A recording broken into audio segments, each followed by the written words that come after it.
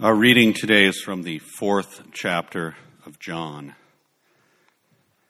Now, when Jesus learned that the Pharisees had heard that Jesus was making and baptizing more disciples than John, although Jesus himself did not baptize, but only his disciples, he left Judea and departed again for Galilee. And he had to pass through Samaria, so he came to a town of Samaria called Sychar, near the field that Jacob had given to his son Joseph. Jacob's well was there, so Jesus, wearied as he was from his journey, was sitting beside the well. It was about the 6th hour. A woman from Samaria came to draw water. Jesus said to her, "Give me a drink," for his disciples had gone away into the city to buy food. The Samaritan woman said to him, "How is it that you, a Jew, ask for a drink from me, a woman of Samaria? For Jews have no dealings with Samaritans." Jesus answered her, "If you knew the gift of God and who it is that is saying to you, 'Give me a drink,' you would have asked him, and he would have given you living water."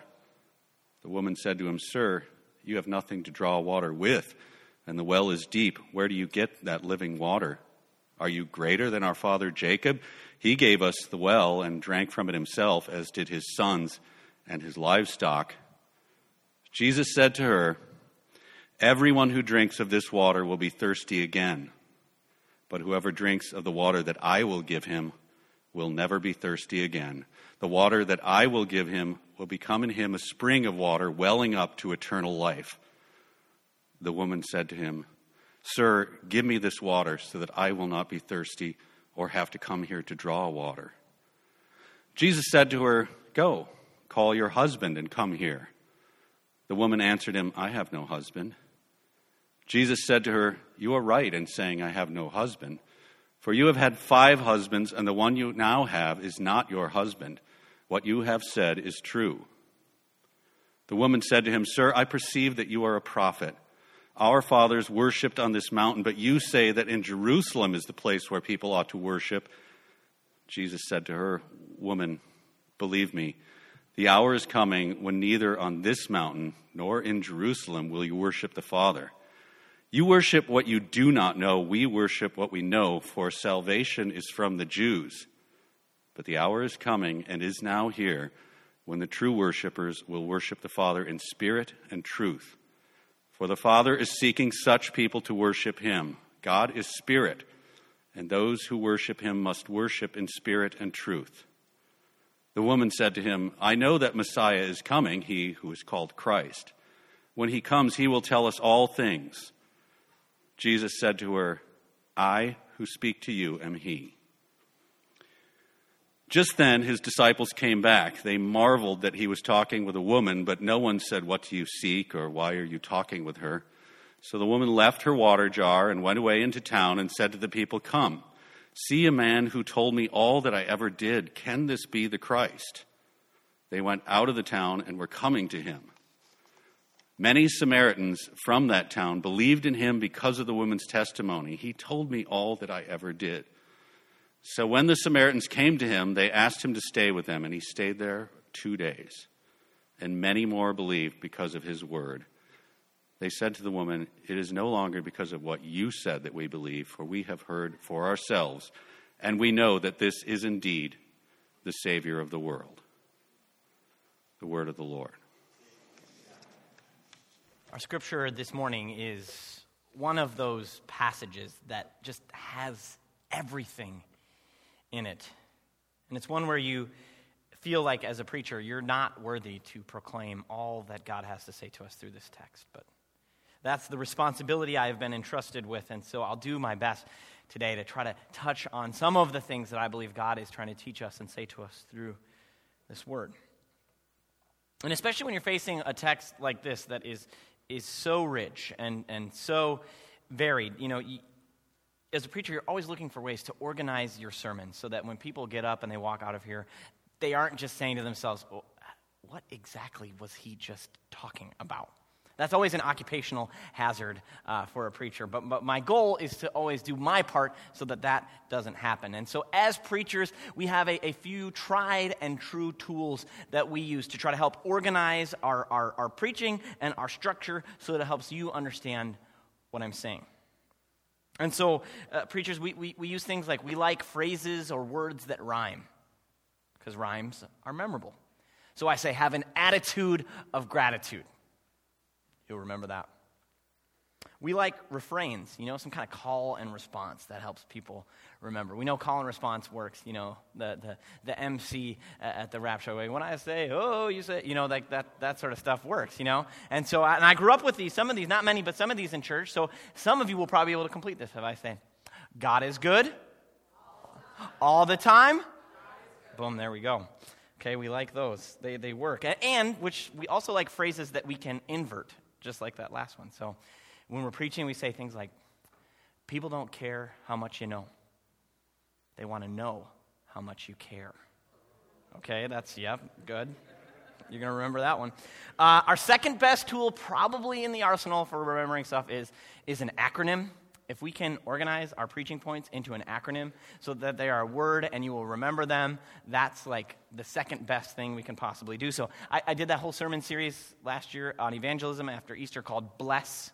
And each one of those was a different thing. And that was super helpful to remember. Acronyms are very helpful for remembering points. But the last and greatest tool I think that we have in our preaching arsenal, our preaching toolkit, is alliteration. If you can make every single point of your sermon begin with the same letter, you have reached preaching nirvana. And guess what, friends? This morning, we are going to preaching nirvana. Because W5 is not a new tax form. It is the 5 W's of my sermon this morning. We're going to look at, and these aren't points so much as touchstones to see what God has to teach us here. We're going to look at the well, the woman, the water, worship, and witness. So to the 5 W's we go. Buckle up. All right, so the first one is the well, Jacob's well. And so John tells us at the beginning of the passage that there's this controversy that's brewing. Jesus has gone down from Galilee to Judea. He's cleansed the temple. He's been teaching there. And so now there's this controversy brewing because the Pharisees are noticing that Jesus is successful. John's followers, some of them are following Jesus. Jesus is becoming much more popular than John. And so there's controversy, there's tension, there's risk brewing, and so Jesus and his disciples leave Judea where they had been, and they go back up to Galilee. And so the most basic geography lesson, Bible geography lesson I can give you is this, and it's helpful to remember. So if you think of, there's like basically 3 tiers, 3 places in ancient Roman Palestine, and so in the south is Judea, that's where Jerusalem and the temple is. And at the top of this 3-layered thing is Galilee, where the Sea of Galilee is, and Capernaum and Nazareth, where Jesus does most of his ministry. And right in the middle is this place called Samaria. And as John helpfully tells us, he says Jews and Samaritans had nothing to do with each other. And so if you were a good, God-fearing Jew like Jesus, you would go out of your way to not pass through Samaria. And I'll say a little bit more about that later. But suffice to just say, if you had the option of not going through Samaria, you would bypass it. There were several different routes that you could take that would help you avoid passing through that territory as you were going from the south to get all the way up to the north. But the text tells us that Jesus had to pass through Samaria. That's what John says. Jesus had to pass through Samaria. And it's not a logical necessity. It's not a travel necessity. Jesus didn't have to go there. But the verb that John uses here is one that we call the verb of divine necessity.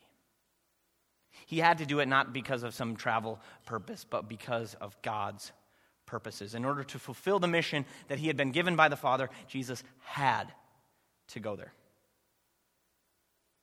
And so we learn here that participating in God's mission means going to the places that you'd rather not go. Passing through the places that you would rather avoid.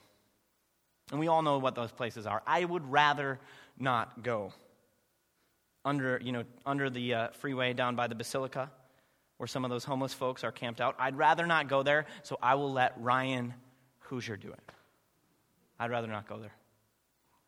I'd rather not drive all the way over to the east side of St. Paul to go to a small apartment where a family of 10 lives, and they cook with spices that are strange to me, and they eat food that I would rather not eat, so I'll let Katie Nordenson and Eric Nordenson drive over there and take care of that.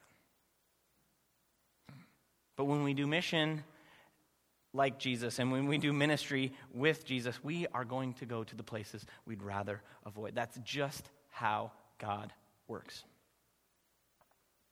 And when they're passing through Samaria, John says that Jesus was wearied from the journey, so he sits down by Jacob's well. He sits down because he's tired and thirsty. It says it's the 6th hour of the day, which means it was about noon, so the sun is out there baking. It's hot. It's not a time to be walking around. And so Jesus is tired. He needs to rest his feet. He needs something to drink. And so he sits down. And here we are reminded of something that it might not seem that profound to us, but it's something I think we constantly are glossing over when we're thinking about Jesus. That Jesus thirsted means that he's an actual, real human being. Not some fairy tale figure, not some superhero, not some legend. He's real. He's like you and me. He needed to eat and drink. And this cuts against one of the earliest Christian heresies, but I think it's one of the most pervasive and pernicious, that it always is rearing its ugly head. And this was a heresy. It was called Docetism.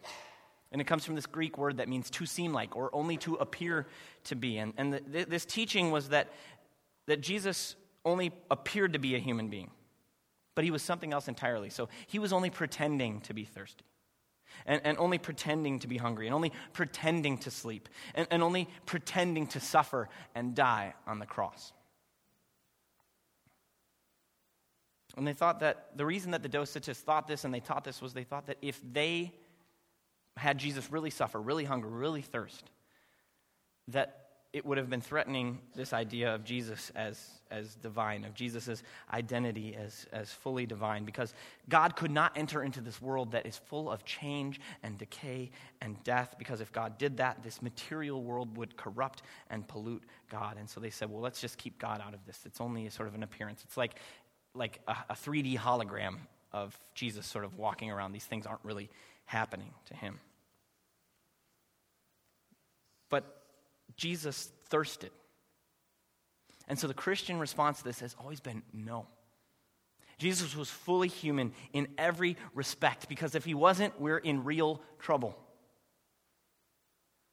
Christian theology's response to the Docetist type thinking was and has always been this: that which he has not assumed, so that which he has not taken fully into himself, he has not healed. So if there's an aspect of our existence, of our predicament, of our situation that Jesus hasn't touched, then it hasn't been healed. But that which Jesus, the man Jesus, has united to his divinity, he has also saved. And so here we can say that even in the Gospel of John, and John is the Gospel most known for having what's called a high Christology. So if you don't know what that means, it just has a very exalted view of who Jesus is. I mean, it begins with, in the beginning was the Word, and the Word was with God. This notion of Jesus' pre-existence from the very beginning. And it talks about the Word becoming flesh, and it ends with doubting Thomas, of all people, exclaiming, "My Lord and my God." I mean, you cannot get a much more exalted view of Jesus than we see in John, and even in this gospel. Jesus thirsts. And John does not deny for a moment that Jesus was a real human being, that he was fully, completely, 100% human like you and me. And that's good news, because whatever we're going through, whatever we're experiencing, God can relate to it, because Jesus experienced it. He thirsted. And so that's one thing that we learn from the thirst at the well. And another thing we learn is how Jesus' need, his thirst, leads him to an opportunity for mission. When the woman approaches Jesus at the well, he doesn't start by saying, "Hey, guess what? I've got some springs of living water that are flowing out me, and I will give it to you." He starts the encounter. He begins the conversation by saying, "I'm thirsty. I need something to drink." And so he enters this encounter with the woman as the party in need. He needs something from her. And so Jesus is turning the traditional way that we think of mission taking place upside down. Right? The traditional power dynamic is that, the missionary goes to the receiving culture with something to offer. Not just the gospel, but we have technology or all of these things that we can give you. And so it's this clear power dynamic, right? We're above and you're down here. We're going to lift you up.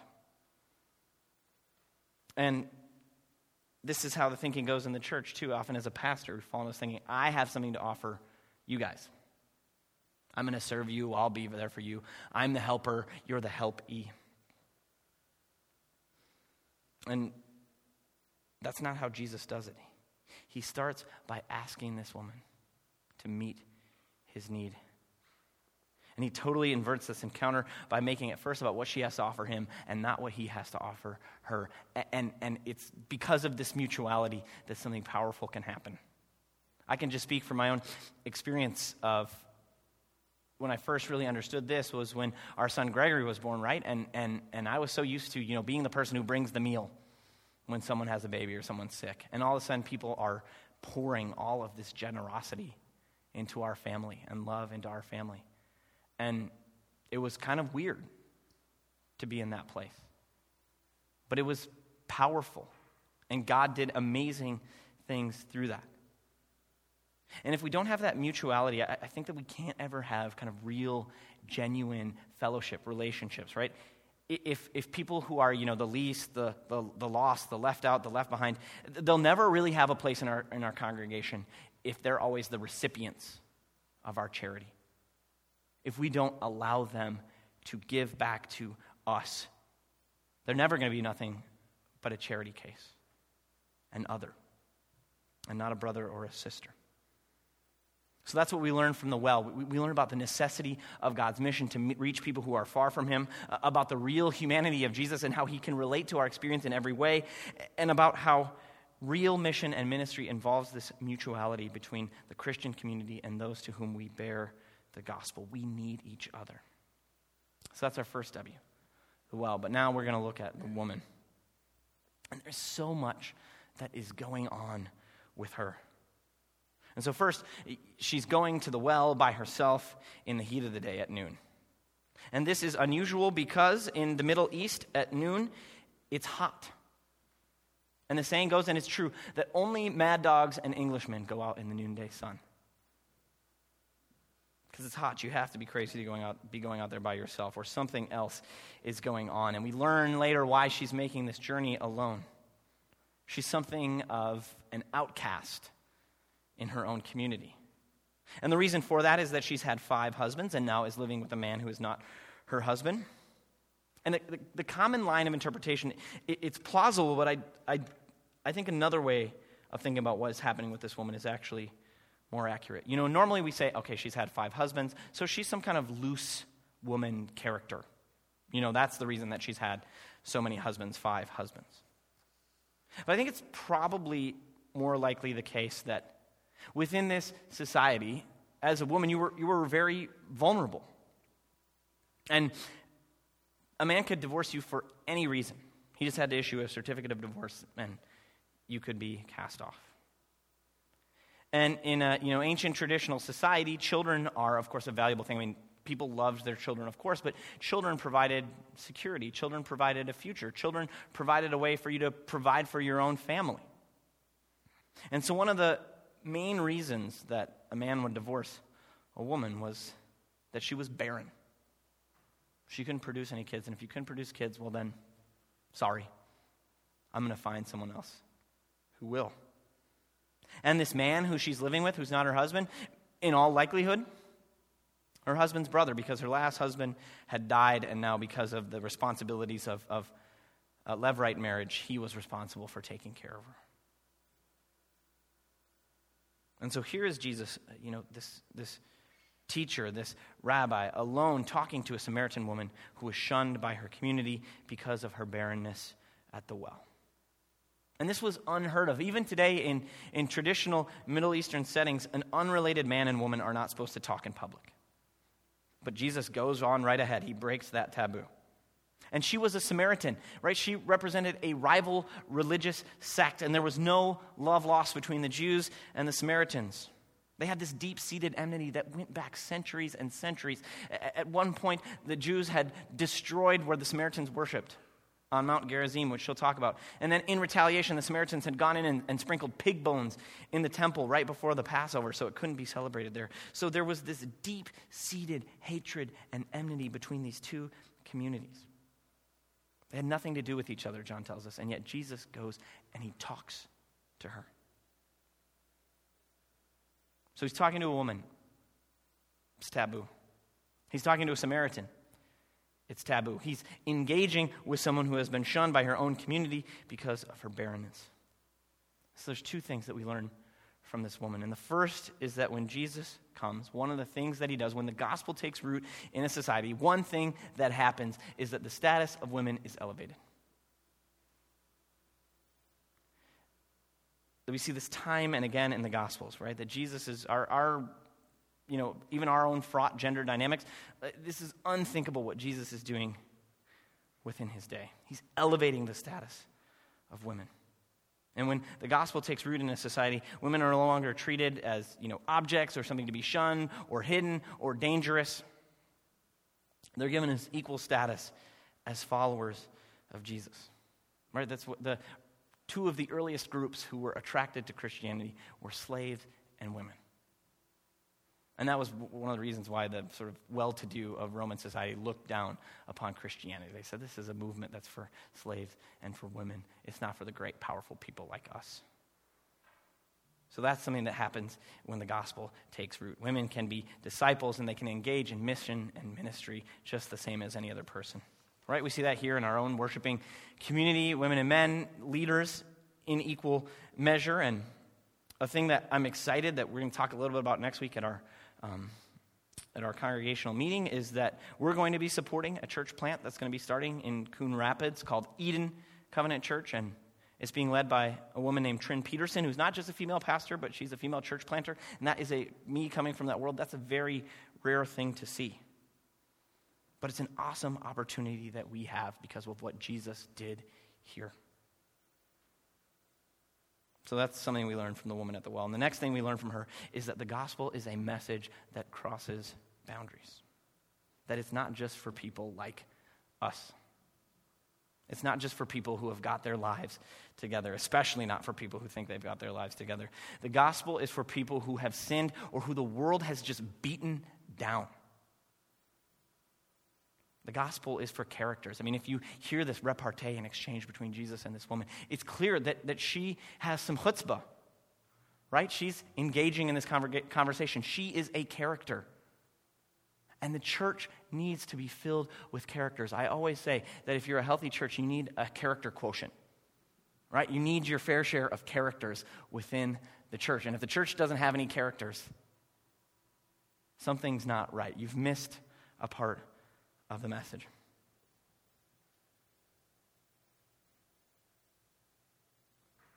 So that's the well and the woman. But now we get to this water.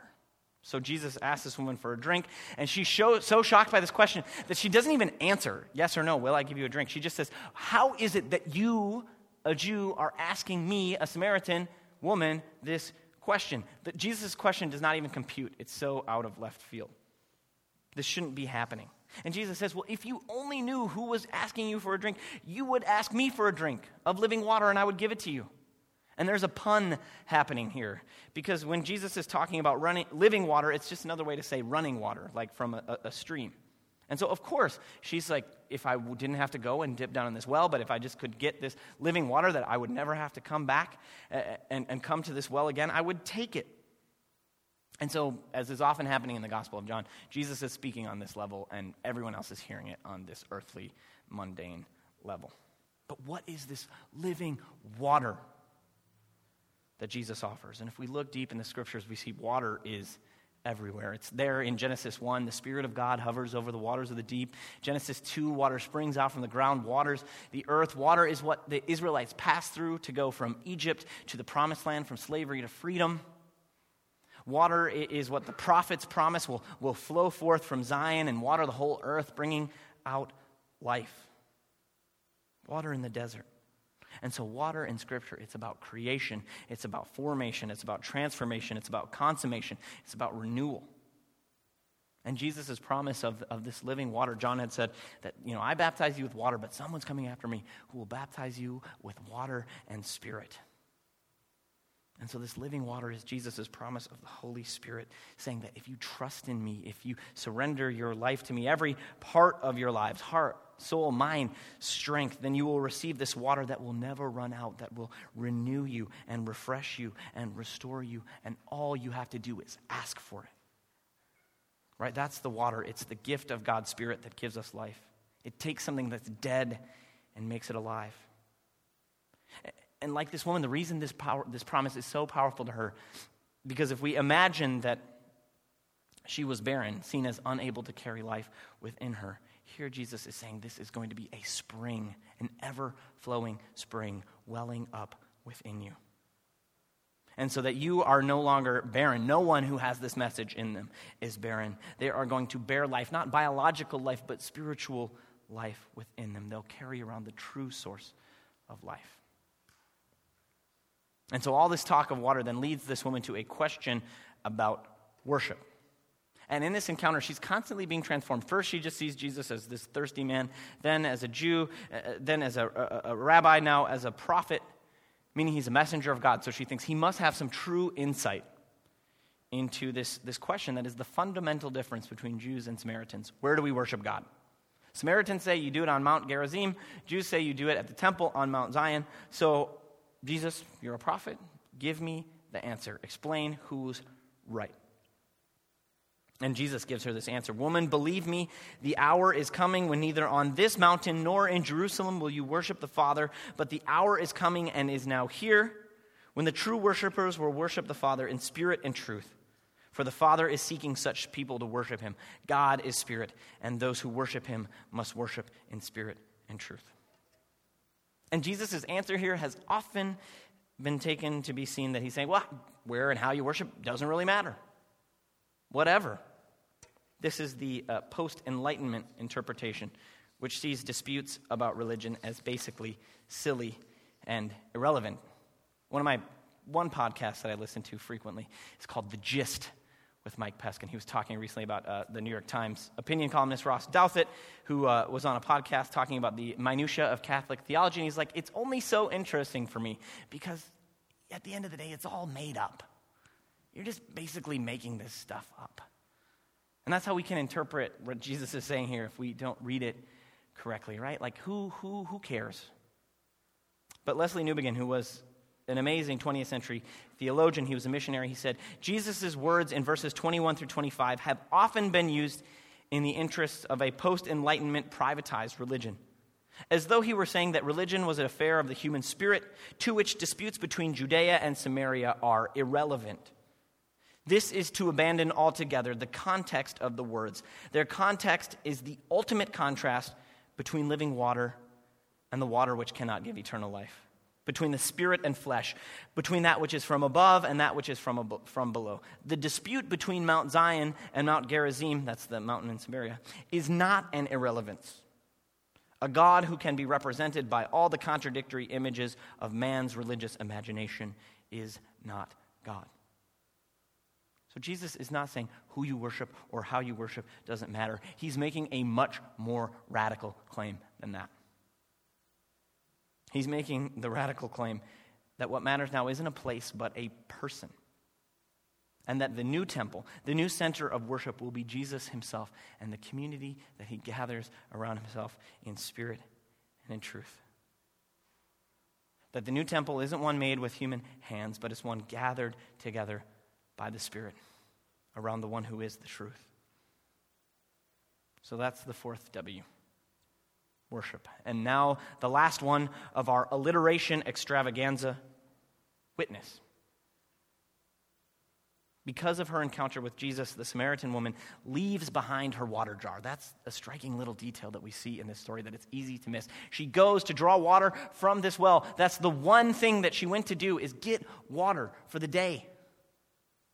And after her encounter with Jesus, she leaves the jar behind. She leaves the well and she goes in order to bear witness to her fellow villagers about this man who just told her everything she ever did. And she doesn't just leave behind this water jar. She leaves behind her shame. She leaves behind the fact that she had been ostracized. Right? Jesus broke every barrier, every taboo to reach her. And so now she does the same thing. She crosses every single barrier that would keep her from her fellow villagers. She becomes a missionary to the very people who have shunned her and estranged her and treated her with scorn. That's the power of the gospel. And her witness was simple and it was powerful. She said, "Come and see this man for yourself who told me everything I ever did." And again, that's what it means to be a witness to Jesus. Not that we have this wonderful apologetic or these 4 spiritual laws we can line up and explain to everyone and that's going to bring them in. Or that we have airtight answers or arguments for every question. What we have is an invitation to come and see for ourselves this person and what he has done for us, and to say he can do the same thing for you. So those are the 5 W's of John 4. The well, the woman, the water, worship, and witness.